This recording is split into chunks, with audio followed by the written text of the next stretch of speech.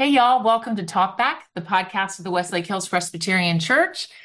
This is a podcast with all four of your pastors here today, Kevin Ireland, Stephen Finkel, Stacy Eichard, and I'm Emily Wright.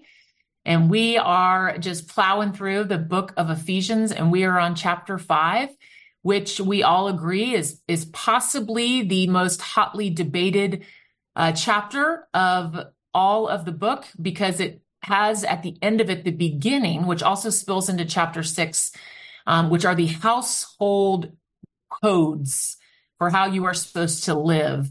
And we'll get to that in a minute, but Pastor Stephen is going to start us off with his insight. What was most insightful to you? What stuck out to you, Stephen, that you want to share with us today? Yeah, well, chapter 5 deals with a pretty strong theme. If you can read it, you can read a list of things that are about the moral aspect of our life. And it's a pretty strong list. But one way that Paul talks about it is you used to live and walk in darkness, and now you walk and live in light. And I was teasing this idea of light. And I think one of the most beautiful aspects about relationships is when there are no secrets, when everything is in the light, when we have no secrets, when everything is known, then the fear goes way down in our lives because there's nothing to be discovered, nothing hidden. And I think that's one thing Paul's talking about. Walking in light, when you come to Christ, looks so different than your life before, what he would call walking in the darkness, because we have the Spirit leading us and guiding us forward. And again, this idea of not living in any shame or fear or things that are hidden. The list that he gives talks a lot about what we do with our bodies. He's just inviting the reader into this beautiful, beautiful walk in the light of Christ. Walk in the light. You don't have to go back and walk in the darkness. You have this guiding light in Christ and the fruits of the Spirit. And he's really inviting them into a different reality than the one they live in day to day. I just love the way that ends, Stephen. I think where he quotes a bunch of different places in Isaiah, sleep or awake. And he continues I love what you're saying. He continues that whole live in the light. Like, you don't have to be asleep. You don't just sleepwalk. So he's connecting that light with living almost like someone who's living asleep versus, awake, or dead and alive. It's a beautiful image. He's almost saying it's a really different and new and beautiful way to live. And I love how it's not when I used to read this, I felt it very punitive. Like, do not do this. That verse 10 is hard for someone that's a type A. Try to find out what is pleasing to the Lord. Try to find out and then do it. And then it says, take no part in the unfruitful works of darkness, but instead expose them. And I think I really saw it as like a checklist. And these are the things I should not do. And what you miss in that is the freedom that the light offers. It's not meant to restrict you, or it's meant to give freedom and a weightlessness to living, Okay, what about you, Stacey? What's that got to you? Well, just continuing what Stephen's saying, if you move on to like the 15th verse, and in the CEB Bible, this section is called Be Filled with the Spirit. He begins, so be careful to live your life wisely, not foolishly, and take advantage of every opportunity, because these are evil times. You don't have to be ignorant, but understand the Lord's will. And it like you were saying, Emily, either if you're type A person, that can be like anxiety producing. Oh my gosh, I've got to not be ignorant. I've got to like take advantage of the time. But with what you said, and it's so true, this is supposed to be a kind of a liberating idea that we have an opportunity, right? We have the opportunity right now, today, to live differently. We have the opportunity to stop and be wise. And all of this is because of the Spirit. He doesn't say it in so many words, but the Spirit is what's going to bring that wisdom. The Spirit is what's going to give you this opportunity in every moment to do the right thing, and will lead you to do the right thing. I think that it is, I mean, the good way to look at it is not so oppressive, but as a call to liberation. And maybe even, and this isn't kind of Pauline, we don't think of him as a cheerleader, but one way you could read this is as someone on the sidelines cheering on the church and saying, you have this an opportunity. You don't have to be ignorant. You don't have to, fall into darkness. But you now have this other way to live, led by the Spirit. It is a better way to read it, and so much more life-giving. I really do value wisdom myself personally. And for Paul to be saying, you have the opportunity and you have the ability to be wise. You don't have to fall into foolishness anymore. It's to me, it's a very inspiring thing. For the listener, if you have not started to watch the miniseries All the Light We Cannot See, it's on Netflix. There is so much amazing imagery about darkness and light, way deeper than just physical darkness and physical light, because the main character is blind. And it's just beautiful about this illumination that really is not anything that you see. It's more about how you're living your life. It's really remarkable. I do think that this all leads to how we have read the next part, starting at verse 21 and through into chapter 6. I think we have read it more punitively, as opposed to really having that view of all of these things, whether you agree with the hierarchical system that was going on or not, are meant to not be punitive, but to free you in your relationships. So, which is what's supposed to be different about the church, right? So that's what I want you to share about a little, Kevin.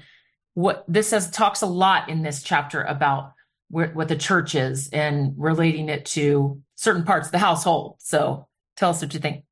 Well, yes, I think, as you said in the opening, these verses starting at 22 are probably some of the most often quoted and most often misrepresented scriptures in our tradition, and certainly have been used to justify a lot of frankly horrible things, not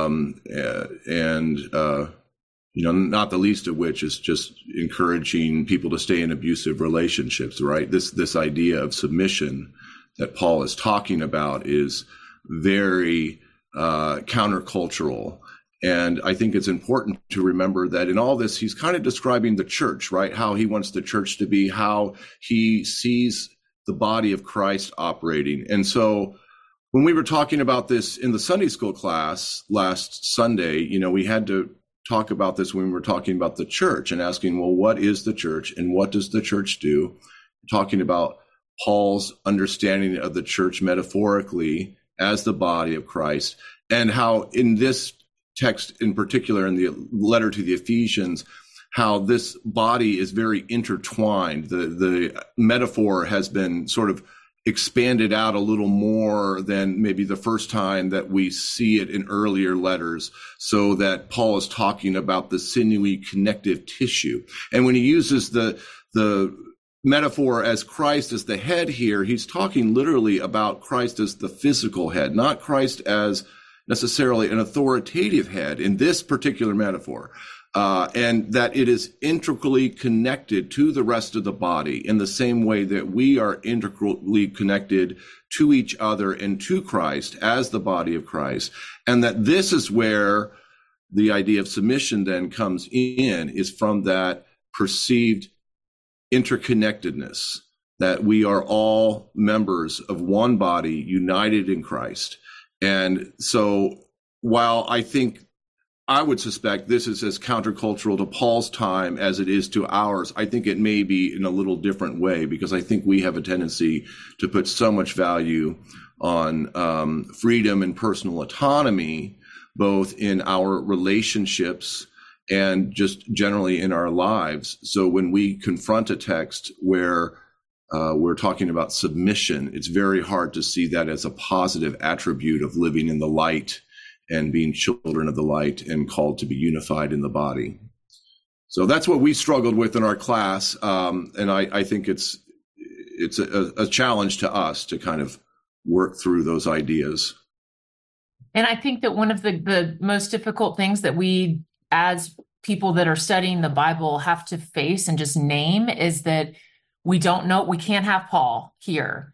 It's like when you go and look at a beautiful piece of art and you want to so badly have the artist there so you can say, well, I see a horse, but it looks like a woman. What did you intend, But so we have to go with what we know about that time in first century, that it was a hierarchy, that there was an order that was set up by the Roman government as well as in culture as to who was at the top and who was at the bottom. And so he is speaking into that to try to bring some level of order within the church. Why are rules and household rules important within a church? Well, we like it in the Presbyterian world. We have a order. We have elders. They're the ones that get to vote. Stacy, yeah, go. And this is unpopular to say, maybe. I'm going to go a little further than Kevin went. But there's also, I think we sometimes throw out the whole submission as it's being talked about here because of our aversion for it, and maybe rightly so, and because we're into personal freedom so much. And we throw out there's a spiritual aspect here too that we also throw out, that the church and the body of Christ and the community of faith works best when there is mutual submission. It works best when we do put others first. It works best when we do care more about others' opinions than our own. Even Jesus taught that, by the way. I mean, that's in the Gospels. And in my experience, and I think y'all have experienced it too, there's a beauty when people in the church take their power and their strength and submit it to something greater. When elders do that, when pastors do that, when church members do that, when Bible study members do that, there's a beauty that we can talk about it, but sometimes you have to experience it. You have to do it sometimes to understand its beauty. And I don't want to throw it out even just because it's also distasteful and can be abused, because it's important. It's an important part of the life of the Spirit. It just is. So this idea of mutual submission, and our Bibles do not do us any favors, because if you're watching this, my Bible puts mutual submission up here and then starts a whole new thing that says the Christian household. So it literally put that mutual submission scripture, like visually, it's not related. But really, I mean, we know that's not, maybe you don't know, your listeners, but the Bible was not written in chapters and verses as we now know it. We did that to help us, sheep, goats, to figure this out. Some very famous people that I know, a lot of our church members, I should say famous theologians and pastors that they really respect, N.T. Wright and Tim Keller, they write about this is the hallmark of how they read this text, is this idea of mutual submission. And so the Kellers, they actually wrote a book before Tim passed away. And it's called The Meaning of Marriage, Facing the Complexities of Commitment with the Wisdom of God. And they tell the story, and I want to tell y'all about it because I think that it's an interesting story, is because it's told from her perspective. It's told from Kathy's perspective. And so she said that so Tim Keller was a professor before he became a pastor. And they had 3 young children. And he was asked if he would go plant a church in New York City. And she was like, we've got 3 little kids. You want us to move to Manhattan? Absolutely not. I just don't see how that's going to work. How can we raise these kids here? And he was like, well, what should we do? What should we do? And she said, you don't put this decision on me. And so she's modeling that, like, he asked, what do you want to do? And she said, I don't want to be the one to make the decision, but this is what she said, I'm going to need more time to come on board if you want to go. So I might need that time.